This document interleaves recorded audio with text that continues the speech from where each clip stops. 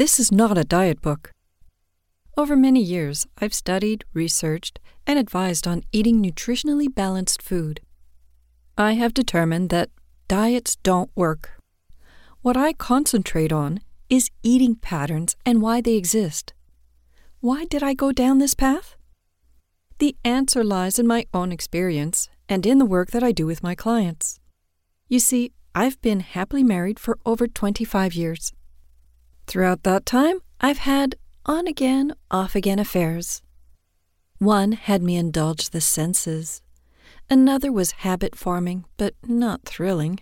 Then there was the love at first sight, and every sight thereafter. My husband never caught on. It wasn't through discretion nor my ability to fool him. My affairs were not conventional. Before you start imagining something kinky or shady, let me explain. My affairs were with food demons.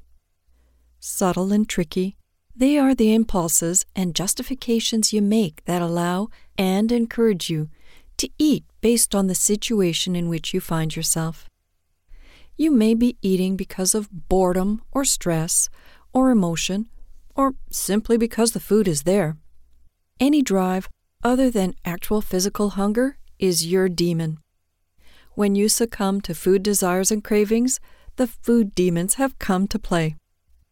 We eat to satisfy emotional as well as physical needs, and unless both are acknowledged and dealt with, we are setting ourselves up to feel deprived and go hunting for more food.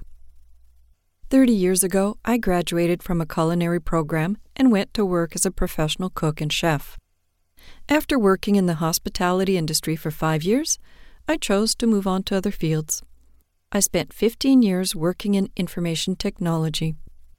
While I wasn't cooking as a profession, food was always important and kept calling me back, in a good way, not like my food demons. I became a wellness coach and nutritional therapist.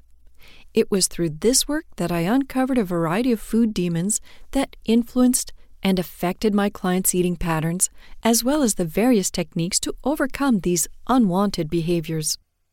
My goal is to help you to tame your own food demons, help you recognize pitfalls, and ensure that you don't fall prey to them. Many people are sedentary and spend most days indoors. However, the brain is demanding what it thinks it wants, while overriding the body's signals for what it actually needs. How often are you convinced that you should eat something despite feeling full or not really being hungry? A sudden craving for a very specific food that we must have right now is not generated by physical hunger.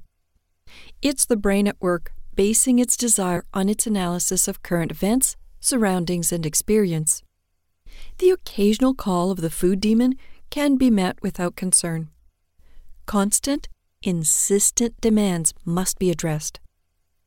You should be aware that food demons are opportunists. They show up in different incarnations at different times in your life. In the following chapters, I'll discuss 9 different food demons. You may recognize yourself as being affected by one or more of these, generally not at the same time. I recommend that you become familiar with each so that you know how to recognize them and how to deal with them when they come calling.